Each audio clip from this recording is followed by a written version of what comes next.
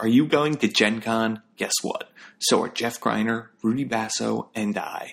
If you want to see us, we're going to be doing a live roundtable at 5 p.m. the Friday of Gen Con. That's Friday, August 5th in the Crown Plaza in Grand Central Ballroom D. We're going to be joined by fan favorite panelist Liz Tice and others TBA. Then at 7 o'clock, that same Friday, we're going to be getting together at Rock Bottom Brewery, grab some drinks, grab some food, hang out with all three of us. It's going to be a great time. Then I wanted to let you know that on the Saturday of Gen Con, that's Saturday, August 6th at 7 p.m., in the Westin Grand Ballroom 4, the Gen Con Film Fest is showing my short film, Nightbirds. It's a short film I made with a great dude named Jay Lechko. It's about a comedic superhero duo taking on the villainous deadbeat dad. You guys are going to want to check this out. It's with a bunch of other really great superhero short films. 7 o'clock. It's an hour and a half. Come, watch some great film, get a little culture, maybe take a break from all the insanity of Gen Con, and just enjoy. Let us entertain you. So check it out. It's Nightbirds. And the best part is, it's all free. So go ahead and check that out. I can't wait to see you all in Indianapolis. All right, let's start the show. Hello and welcome to the D&D Roundtable on the Tome Show Podcast Network. I'm your host, James Introcaso. If you're listening for the first time, welcome to the show. If you've been here before, do me a favor, go give us a baller rating on iTunes. It helps us a bunch. Seriously, if you've been listening to the Tome Show and paying nothing for it, but you want to help support, please go give us a great review. It takes less than a minute of your time, and we need them. We're running out of them for me to read. We do shout-outs to listeners who give us a great rating on the air. I'll read at least one 5-star rating verbatim each episode and credit the person who left it. Make me say anything you want, but keep it clean, people. This is a family D&D news podcast. Today's review comes from Darren_SF. It is a short and sweet review, and I love it. It is called Truly a Great Show. Darren SF says, "Don't waste your time reading my words. Spend it listening to the damned podcast." Darren, I appreciate you walking the line. Like I said, it's a family-friendly D&D news podcast, but I'm okay with dropping a D-bomb every now and then. All right, Darren, you're the man. People, please, I need more 5-star reviews. It seriously helps with our visibility. Go do it. Thank you. All right, today we have some very important D&D announcements that came out of their live event at Meltdown Comics last week that we're going to be talking about. But before we get there, let's meet our panel and kick things off with our Get to Know You question. What is your favorite kind of giant? New to the roundtable is Ginny Loveday. Ginny, welcome to the roundtable. Before we get to the Get to Know You question, why don't you tell the people out there a little bit about yourself and your background with tabletop games? Okay.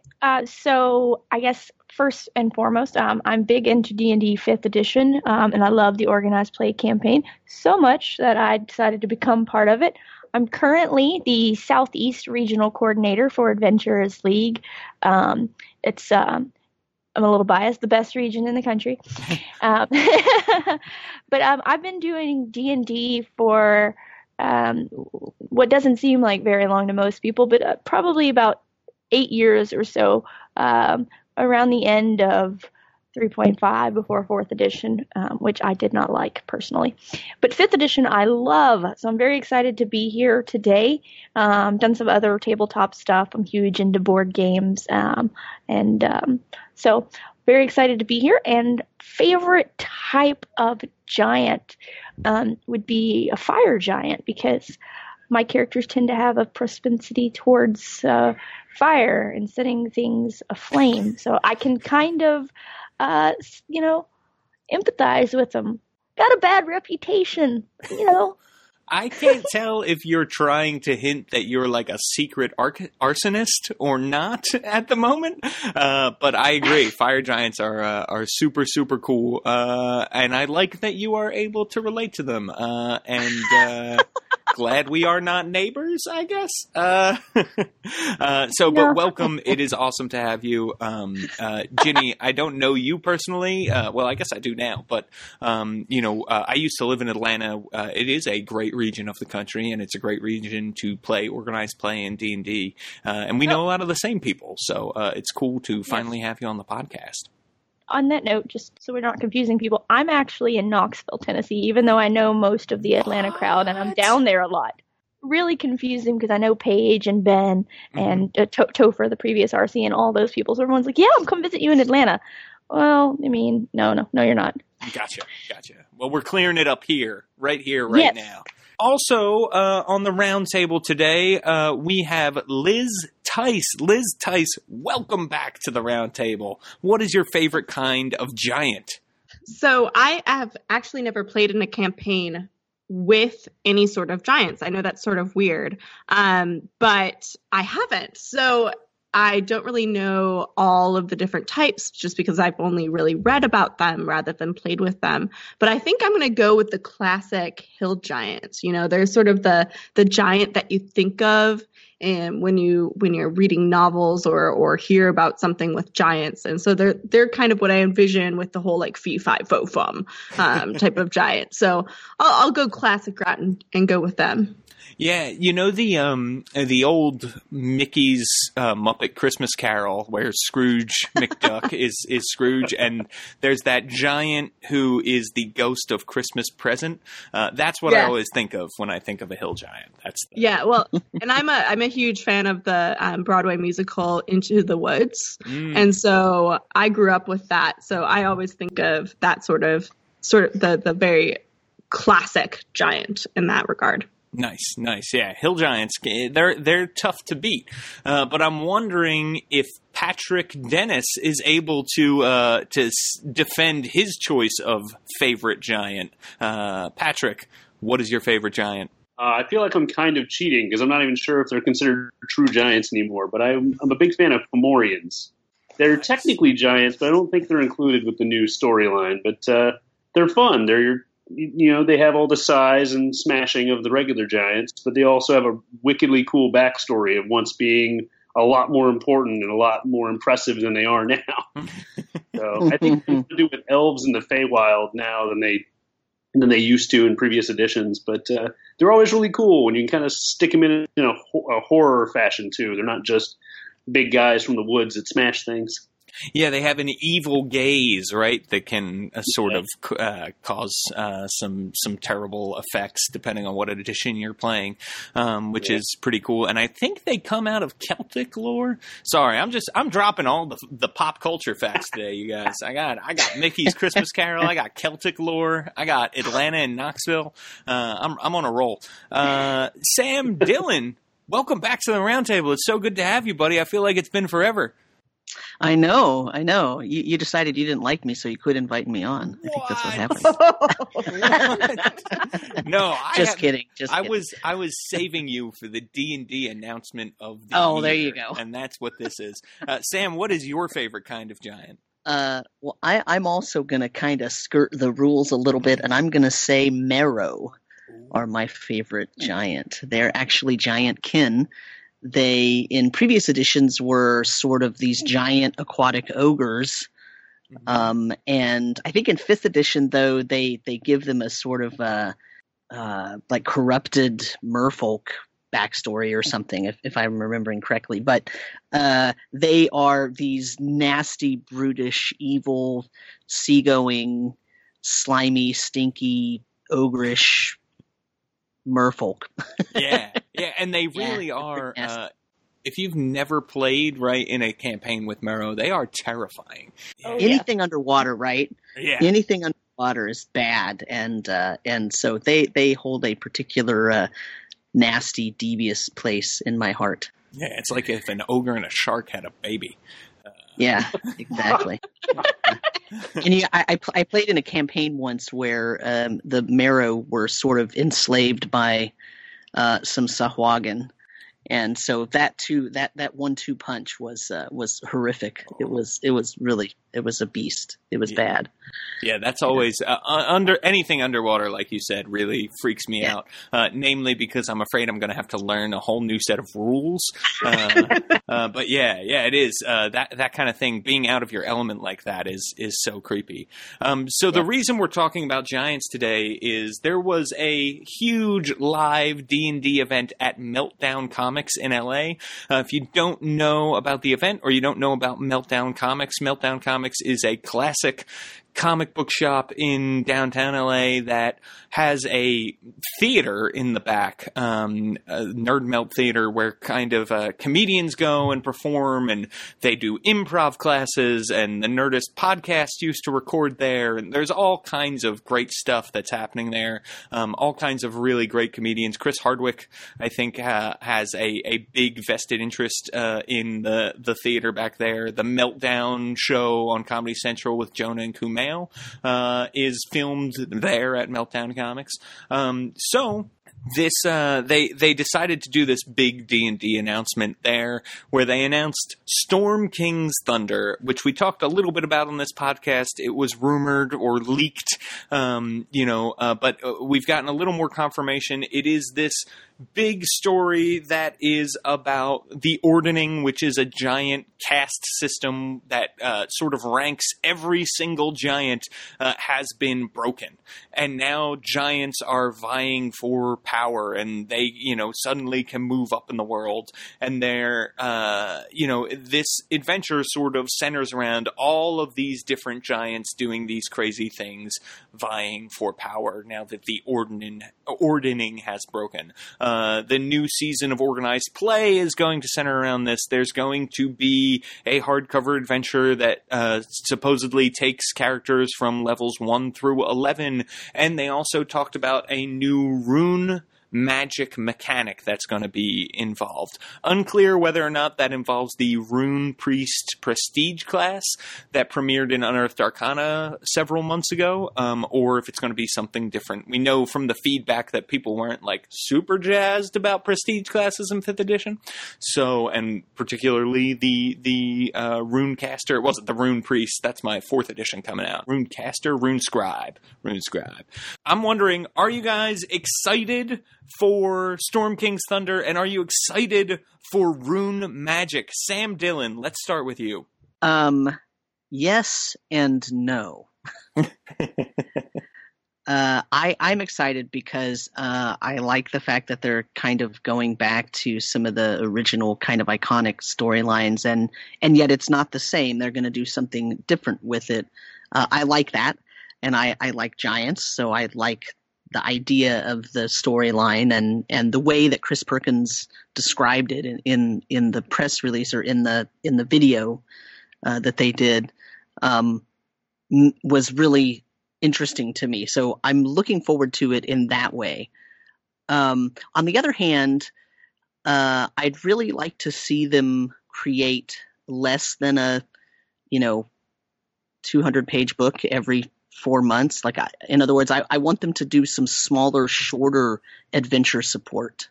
Sure. Well, and I think I think they're looking to the DMs Guild and the fact that they're putting a lot of the Adventurers League adventures on there as kind of one way to do that. I get that, but it's cool if you're not satisfied with that. I hear that you're not the only person saying that, so I totally understand. But I'm curious to see what they did with the rune magic. I'm not super duper excited about it, but if it's integrated into the adventure in a really cool way, if it's something where the party or my players can sort of discover this kind of new way of using magic that the giants are doing or something, that would be really cool. If it's just here's some new mechanics and some new spells and some new way to think about magic, I don't know if I'm too excited about that. Yeah, I think it sounds like they described being able to attach runes to magic items and or normal items and to turn them magic, and that when you have a rune, it's pretty modular. Like you could apply it to armor or to a weapon, you know, and it has a different effect depending on the type of thing you apply it to. So I think that's pretty cool. But yeah, I will be interested to see if they're not going to use the rune scribe, how are they going to execute it, right? Right. Yeah, because what you're describing sounds more like, okay, here is kind of an artifact that you can use to enhance the things that you've got, not like a whole kind of new magic. Right. And I don't know if that's just one piece of this. You know, that was my impression, but I have no idea. So yeah, it'll be cool to see. It sounds kind of like, well, here's some new magic items, right? At the end of the day, that's really what that is. My yes and no answer means, of course, I'm excited because I'm a huge D&D fan, right? But I am reserved in my excitement because I'm not sure what I'm going to see. Ginny, what do you think? Are you excited for the Storm King's Thunder and for rune magic? I am very excited for it. I've gotten to do a little bit of play testing on it. I think I can say that. And I'm super excited for what's to come. I think it's going to be a very good adventure. It does kind of harken back to some of that classic D&D feel.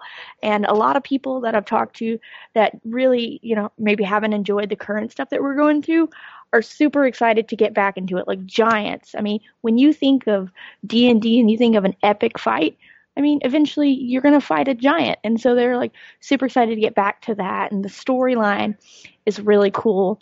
And I mean, everything that Chris Perkins has described about it is really, you know, exciting for me. Like I am excited to see, you know, with the giants gone crazy and the Ordnance broken, like chaos has just kind of descended on the realms. So being able to, you know, take part in that, to work and to get back to, you know, normal for the realms, to be part of that, you know, and see the giants' magic at work, the rune magic. I think it's all the really engaging storyline, much more so than what we have now. Like Barovia has been very hit or miss, unfortunately. Like it was a cool idea. I don't like Barovia. It's not for me. Just in case you weren't sure on that. Sure. But I mean, you get a lot of stuff like the rune magic, new magic items. There's you know, possibly the chance to, you know, become giants yourself, Chris Perkins has said. And a bunch of other stuff like that. So I'm very excited for it. I've been hyping it up a lot.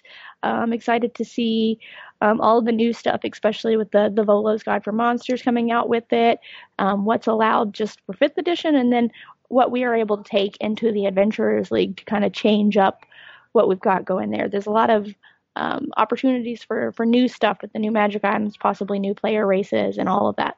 One of the things that I liked when you were talking about engaging story, I remembered that Chris Perkins and Mike Merles were talking about how, like, this isn't just like go kill all of the giants, that you will have a chance to sort of make different alliances with all of the giants too, and you know, sort of get some of the giants on your side to help you defeat other giants and that kind of thing, that the breaking of the ordning really now allows giants to go against one another.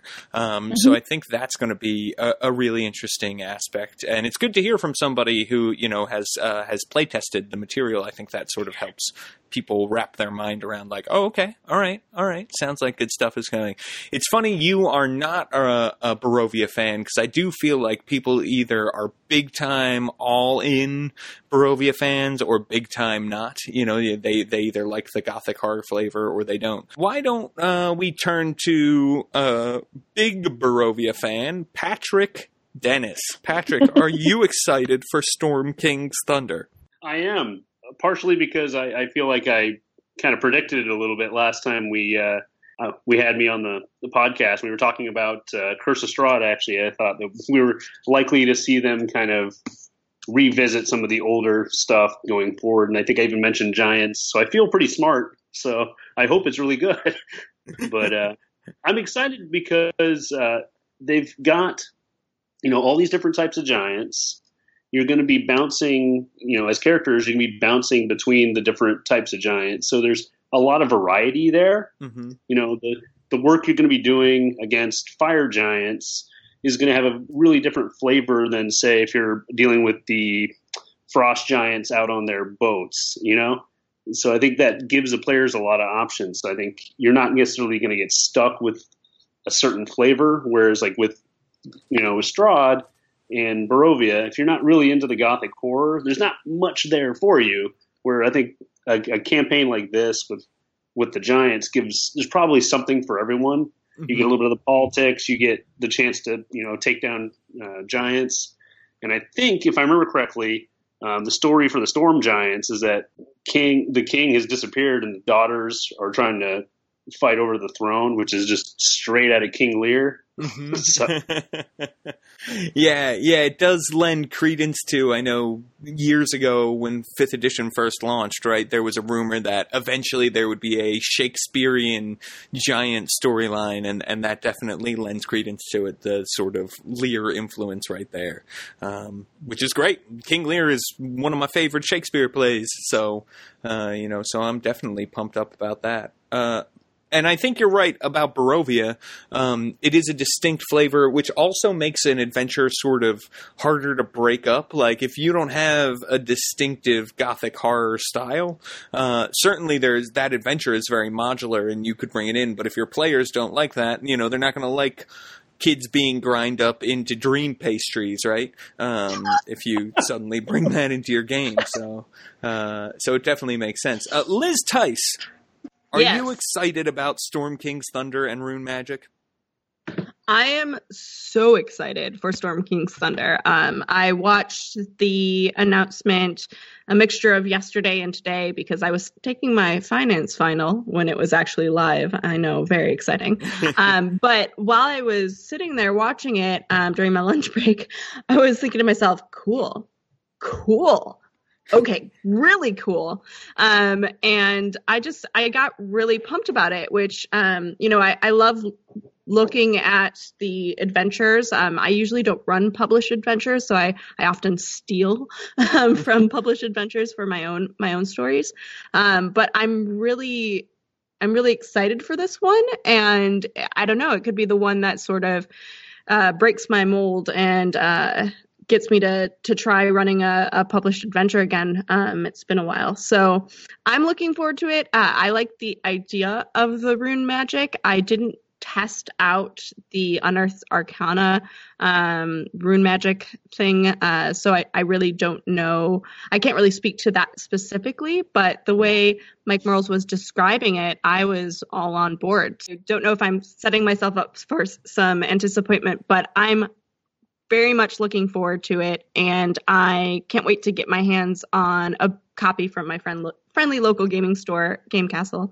Do a little drop for them, and I guess all I can say is, yay! Let's fight against and become allies with some giants. Nice. Well, and I think as someone who has apparently never played D&D with giants, this is like a super exciting. I kind of want you to come back when you have played through and say, like, okay, this is my impression of giants. This is what I think. So we'll have to set that up. I'm looking forward to it. Yeah. So we're going to come back to Storm King's Thunder in just a second. But I want to talk about the big surprise announcement for a lot of people, which was Volo's Guide to Monsters. Sam Dillon, who is Volo? No pressure.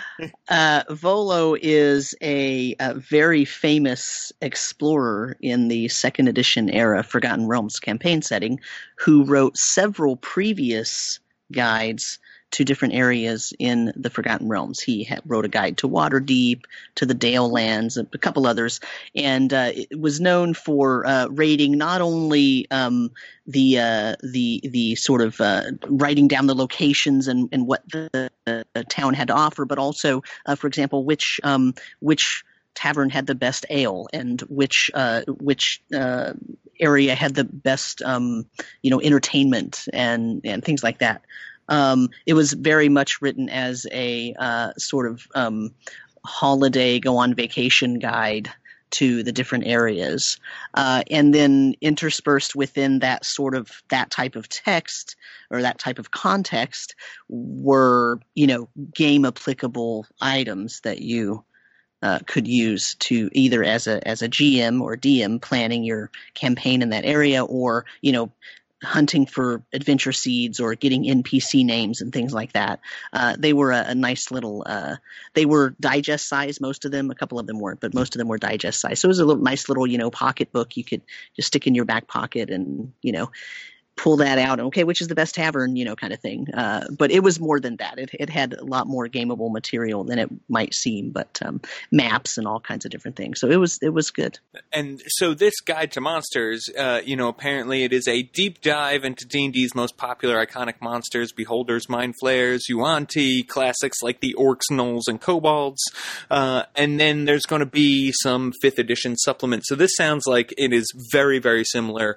A lot of really fun story, plus rules for new monsters. They call out the Neogi, classic D&D monster who rarely makes it into the first monster manual of any edition, I believe. And then they also talk about new race options for players, including Goblin, Orc, and Firbolg. So really, really exciting stuff, I think, to have this. Players, I think, will pick it up for the races. Certainly DMs will pick it up for new monsters, and everybody could enjoy the story, it sounds like. So are you guys excited about this? We should also quickly mention that Wizards is, if you buy this product at a hobby store, you can get an exclusive cover that has a sort of evil-looking Mind Flayer on the cover. That is the hobby store exclusive. They're going to see how it works out. If they sell a bunch of them, they might do more in the future hobby store exclusive covers. So anyway, how we feeling about old Volo here? Patrick, let's start with you. Oh, I'm stoked. I love those old guides. They read something like a mix between David Attenborough and Anthony Bourdain.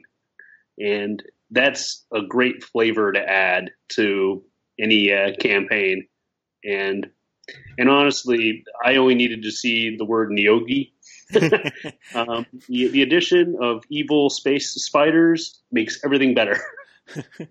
Wow, that's a great way to describe the Neogi, an evil space spider.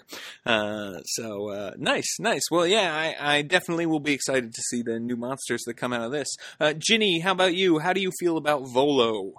I am very, very, very excited for Volo.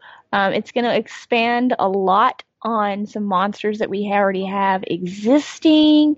It's going to give us more lore. That way you can really just kind of build out your world even better. It's going to have the new player races. And it's got a lot of really, really great content in it. I think that it's going to be a book, like you said, that everyone is going to want. Again, I'm very excited for it because I've seen some of it. So the more I see of all of this new product, the more excited I really just get for the course that we've got plotted out for the future. I mean, Volo, the flavor, of course, of how he does his writing is fantastic. So I think that new content, the new monsters, a little bit more information on some different variants of monsters we've seen, like with the Yuan-Ti. I think it's going to be a big hit. So I'm super excited to see it, and I really, really want that alternate cover. It looks great. Well, it's great to have you here. I feel like we're getting the inside scoop, which is really always a good thing for us. So, and I love that you brought up Volo style. Patrick and Sam, obviously brought that up too. They talked about that Elminster might have some sort of footnotes in here as well, sort of correcting what Volo, because, Volo is perhaps not the most reliable individual, so that Elminster has gone through with a red pen and kind of, got some little footnotes and stuff in there. Yeah, they're kind of squaring off on their disagreement of the mind, as you said. But Volo thinks he's right, and Elminster, of course, quite disagrees. Of course. That's an interesting stylistic choice in terms of design, but it's also, I think, a smart one, because what happens is it makes both of them unreliable narrators, which basically in mechanical terms means the DM gets to do whatever the DM wants. Exactly. Right? Because, even if a player reads that document, well, Volo was wrong. Sorry. You got to be careful who you take your information from. Mm-hmm. Yeah, and that's awesome that you'll be able to pull out that card. So it's like, yeah, I bought this because I want to play a goblin, but I also read the other, 300 pages. You'll be able to pull that out. And I also think it probably makes it a little more fun to read, right? It's not just a guide. You get to see this playful banter back and forth between these two sort of very distinct characters, which is nice. Liz Tice, are you on Team Volo? So I'm definitely Team Volo. Well, at least in terms of the book, I'm also looking forward to the footnotes from Elminster. I agree with Sam that it's a genius stylistic choice for Wizards, and I think it's also just a genius way to basically have another monster manual without saying Monster Manual 2 or something like that. I'm always on the lookout for new monsters to put into my game. For instance, just before we started talking today, I was preparing for my upcoming session, and I was thumbing through the whole monster manual going, I guess I could use this for the first combat. I don't know. And so then I was pulling out all of my third-party supplements. And so basically it's just, the more monsters, the better in my mind. And I'm looking forward to seeing both of these books coming from Wizards in-house. It's been a while, so I'm looking forward to that so much. Nice. Yeah, I am really looking forward to that as well for that exact reason. Sam Dillon, are you on Team Volo? I really am, for all the reasons that Liz mentioned. See, that's why I like being on the show with her. She just says a bunch of stuff, and I say, "Yeah, what she said." that was perfect. No, I really do. I like that style of writing. It's much less textbooky, which I'm okay. I mean, I'm a professor. I'm fine reading textbooks, but I understand it's not the most wonderful thing to read for fun. Whereas Volo's guides, the way that they were traditionally written was meant to be a fun romp to read through. And I got the feeling with the announcement when Mike Merles was making the announcement, I got the feeling that this is basically that same thing, but focused on monsters rather than locations. And I'm really looking forward to it. Yeah, so am I. And it continues to the sort of 5th edition ideal of story first, right? Which is really, really cool. So there were some other big parts of this announcement all related to Storm King's Thunder. I'm going to breeze through a couple real quick here. If you play Neverwinter, they released a trailer for the Storm King's Thunder sort of expansion of Neverwinter that looks really cool, and also announced Neverwinter's coming to the PlayStation 4. If that's a thing that if you have a PlayStation 4 and want to play Neverwinter, now you can. It's totally free. Doug Davison from Fantasy Grounds came on and said, I think what we all expected him to say, that all of the Storm King's Thunder adventure stuff will be loaded into Fantasy Grounds. That is huge news for people who play on a virtual tabletop and use Fantasy Grounds. I think that's pretty awesome that Wizards is getting with the program there and doing that kind of thing.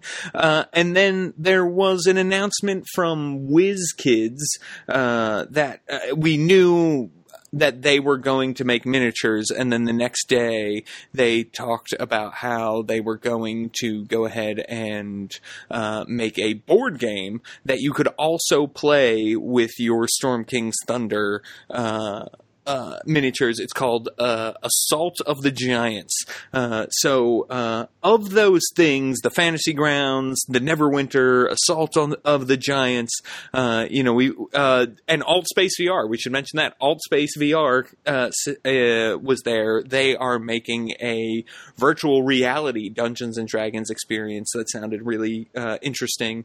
And they basically admitted, we don't know what people are going to like in VR, so we're trying a whole bunch of different stuff, and then we're listening to consumers.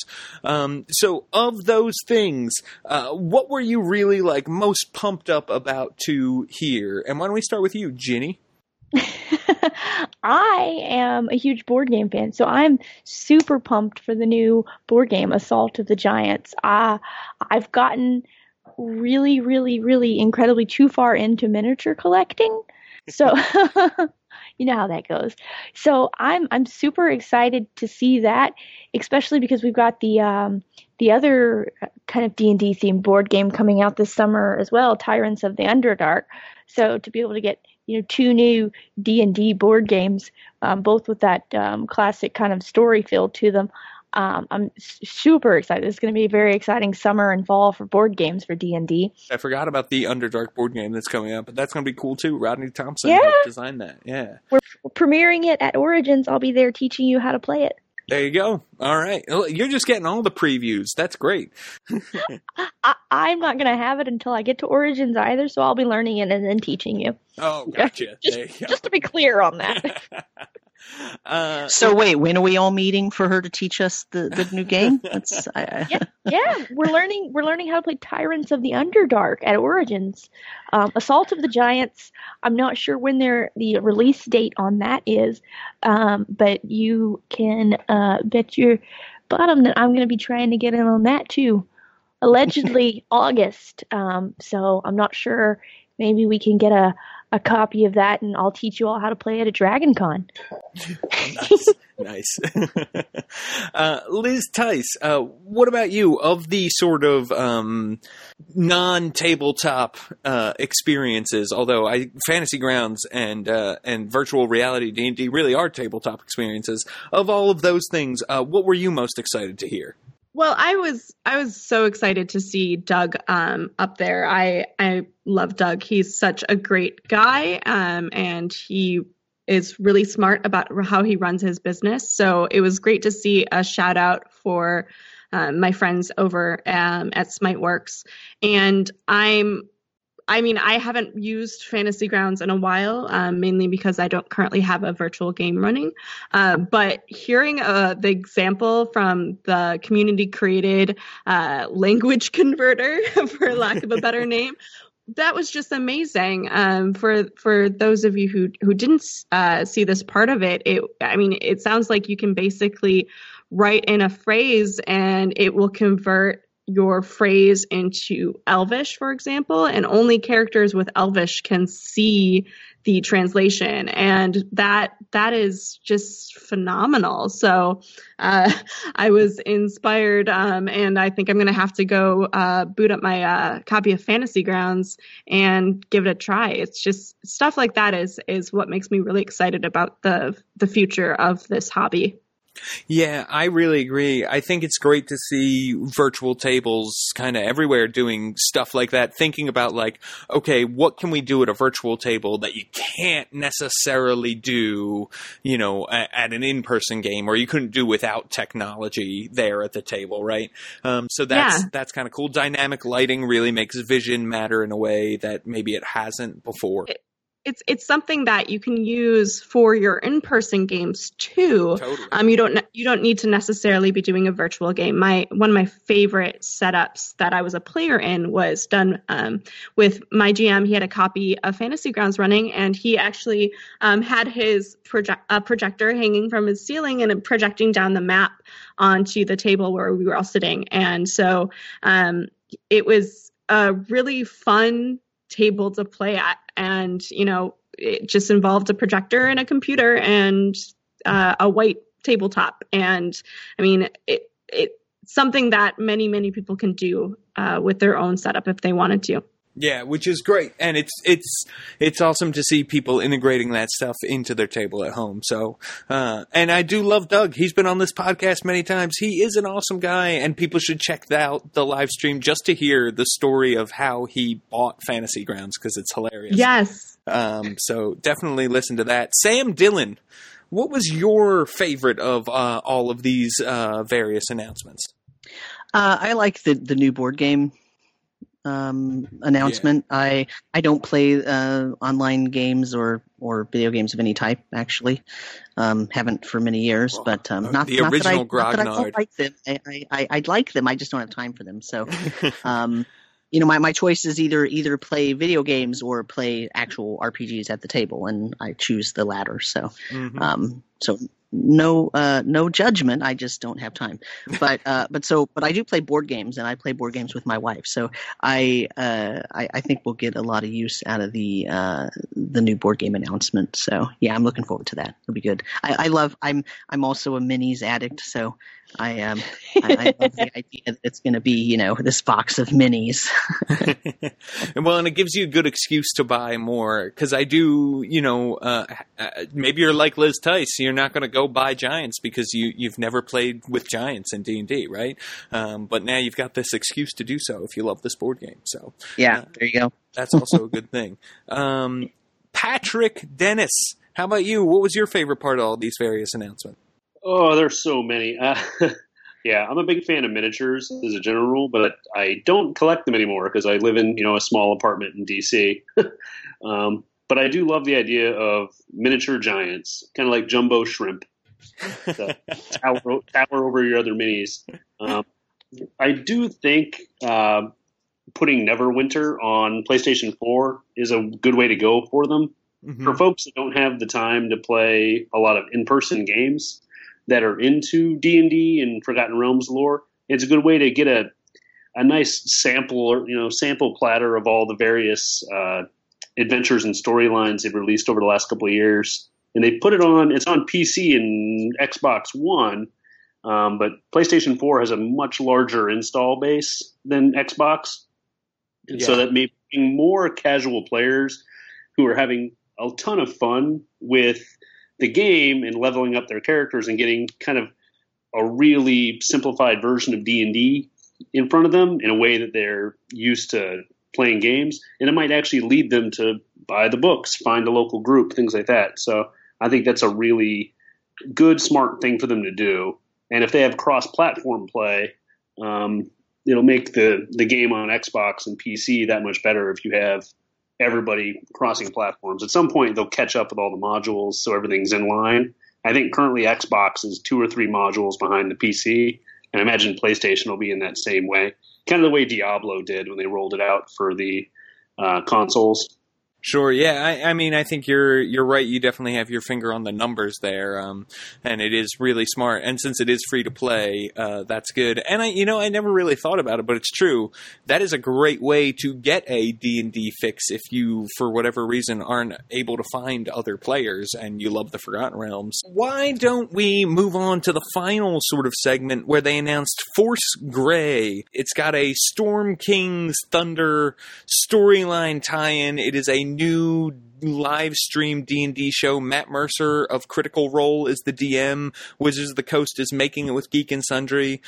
Instead of voice actors like there are on Critical Role, this was a lot of comedians. Jonah Ray was there.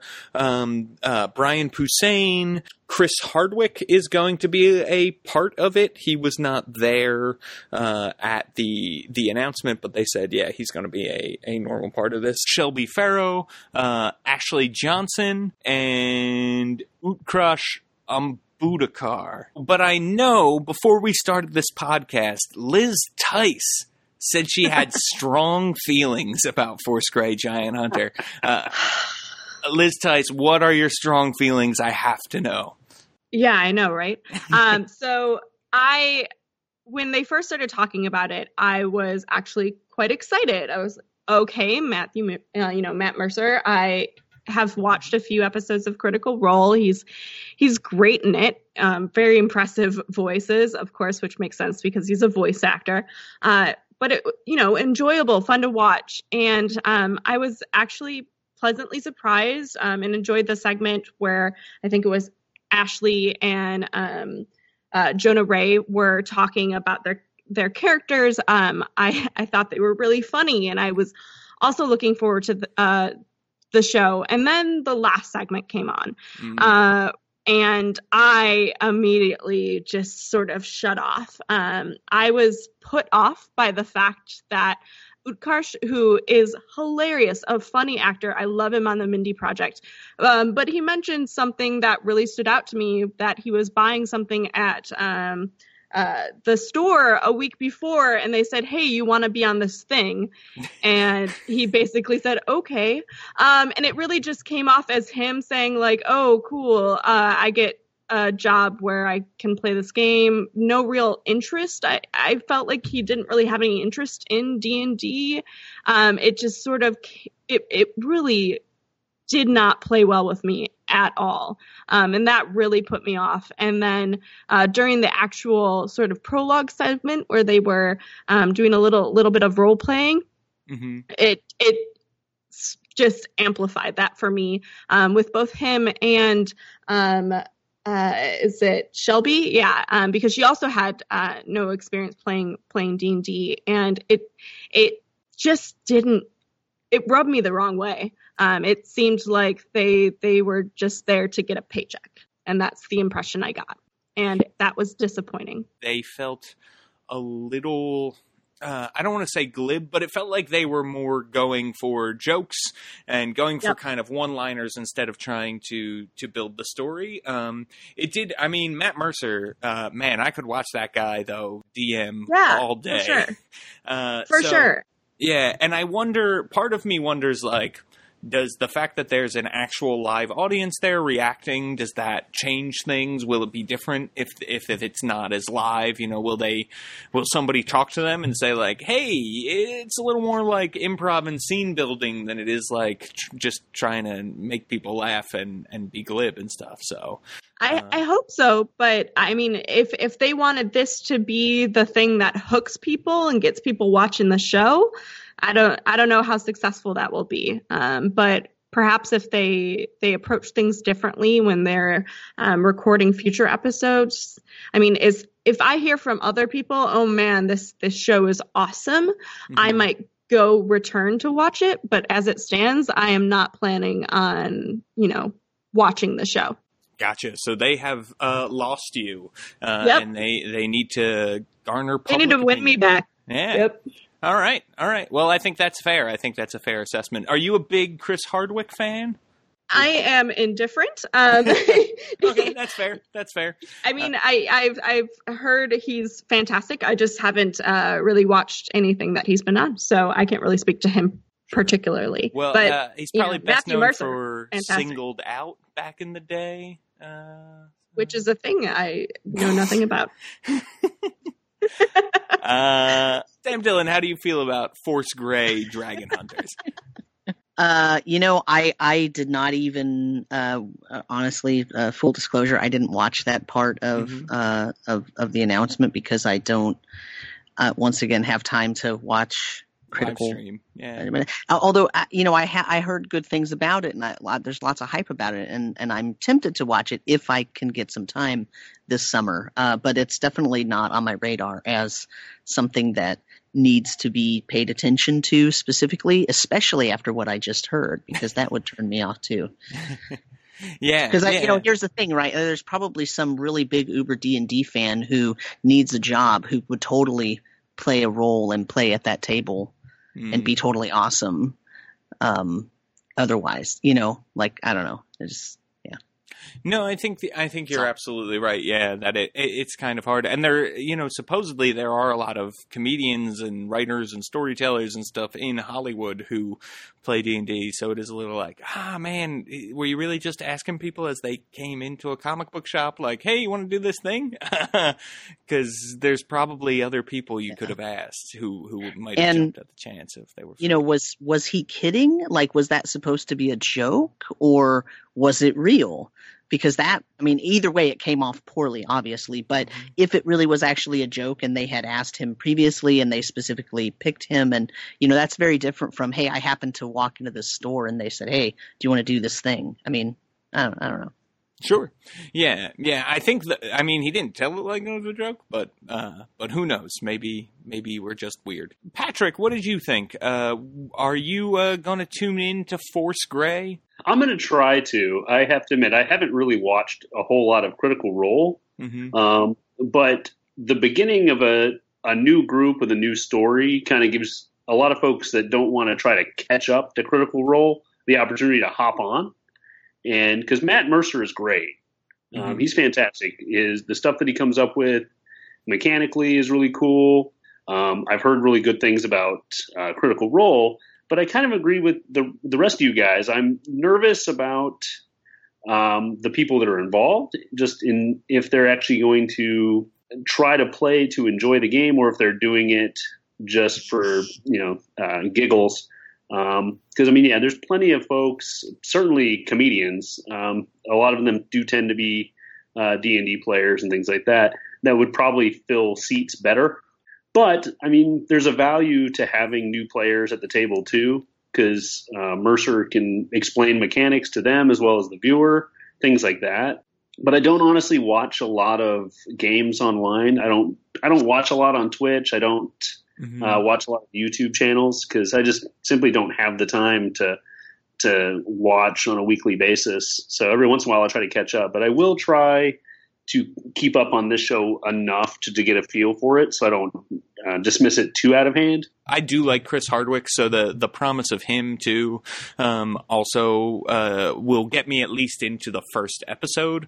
But I share the same concern certainly that Liz has, and I'm just a little like, But it was also all of their first time, and Critical Role. That first episode of Critical Role is a group that has been playing together in private for 2 years as well, and it is hard to catch up on Critical Role. What is there, like 180 hours now you would have to watch to get caught up on? So that's a lot of TV to watch, even if you're like watching in the background at work or whatever. That's a lot to get caught up on and a lot of story.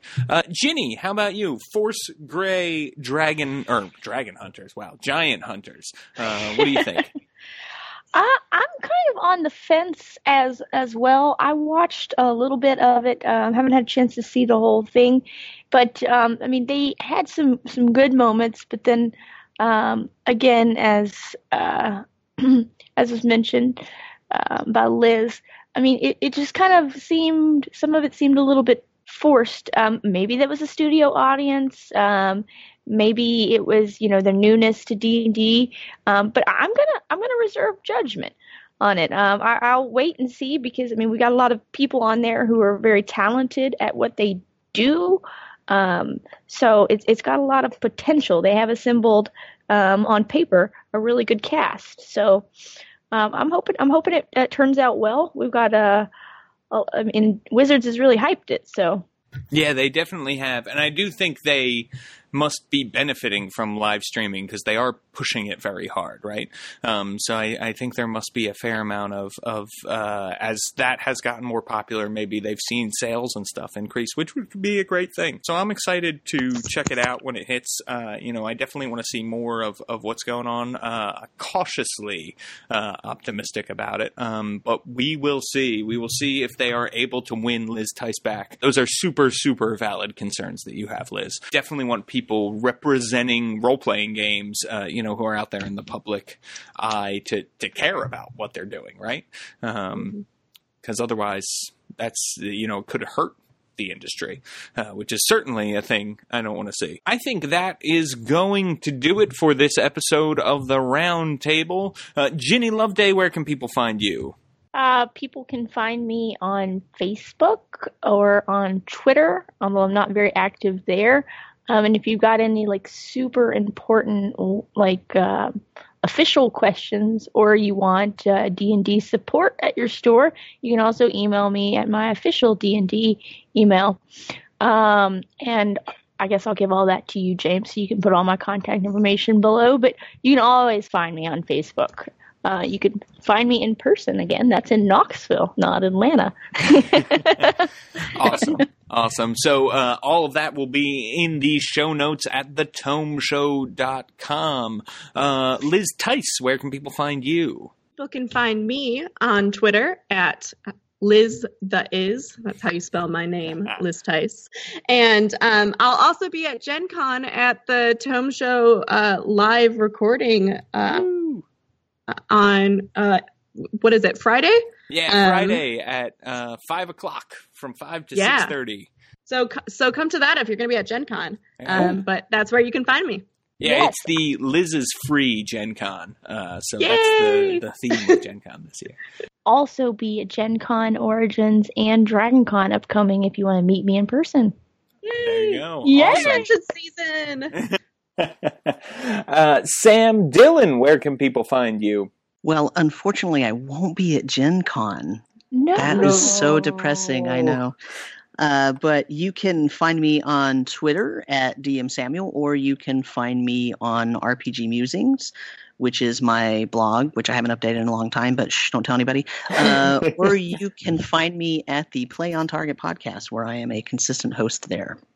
And let me just say, as an RPG blogger, you can go back and read old posts. Like, our old posts are just as good. So check out RPG Musings, because that is a great site, and Sam has some great articles there. So Well, thank you, check it James. out. Yeah. And Patrick Dennis, where can people find you?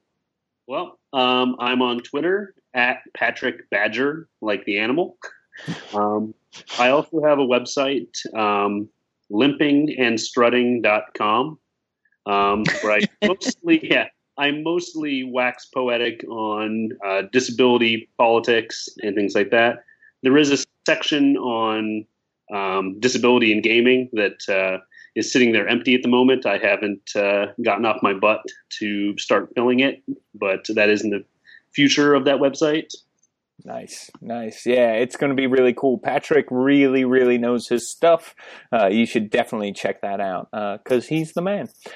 So everybody, thank you so much for joining me on the roundtable today. And before we go, it's time for our final segment, the DMs Guild Pick of the Episode. This week's highlighted DMs Guild product comes from none other than Greg Marks. It is Aurora's Whole Realms Catalog Volume 1. Now, Greg was on the podcast. He talked to us about this. It is a really, really cool supplement that helps players spend their gold. Something that really we need more of in 5th edition. My players are the 17th level now, and they're just stockpiling gold. They got nothing to spend it on. This is a great way to take care of that problem. Aurora's Whole Realms Catalog is an old school product that Greg is bringing into 5th edition. He's got all kinds of new stuff. There's going to be old classics. It's great. This is just the first volume, and every volume has a word from the proprietor that includes useful background for using Auroras in your game, 2 differently themed collections of mundane items, and a For Your Game that includes player options. This volume will get you 20 mundane items from the Actor's Stage and Warrior's Rack, a welcome to the catalog by the current owner of the business, a catalog agent background, and a foreword by former TSR employee Ann K. Brown. She's the original Aurora. People, go check it out. There's a direct link to Aurora's Whole Realms Catalog, Volume 1. You're going to want to get the other volumes when they come out, too. It's over in the show notes at thetomeshow.com. This is a steal at $1.99. Thanks to my panelists for this episode, Ginny Loveday, Liz Tice, Patrick Dennis, and the great Sam Dillon. All right, everyone, you can find me on Twitter at James Introcaso. That's at JamesIntrocaso. Also, check out my blog, which is all about Exploration Age, the 5th edition D&D world I'm building. It's over at worldbuilderblog.me. I just want to send out a quick shout out and thank you for all the love and support that we got for Roll20Con.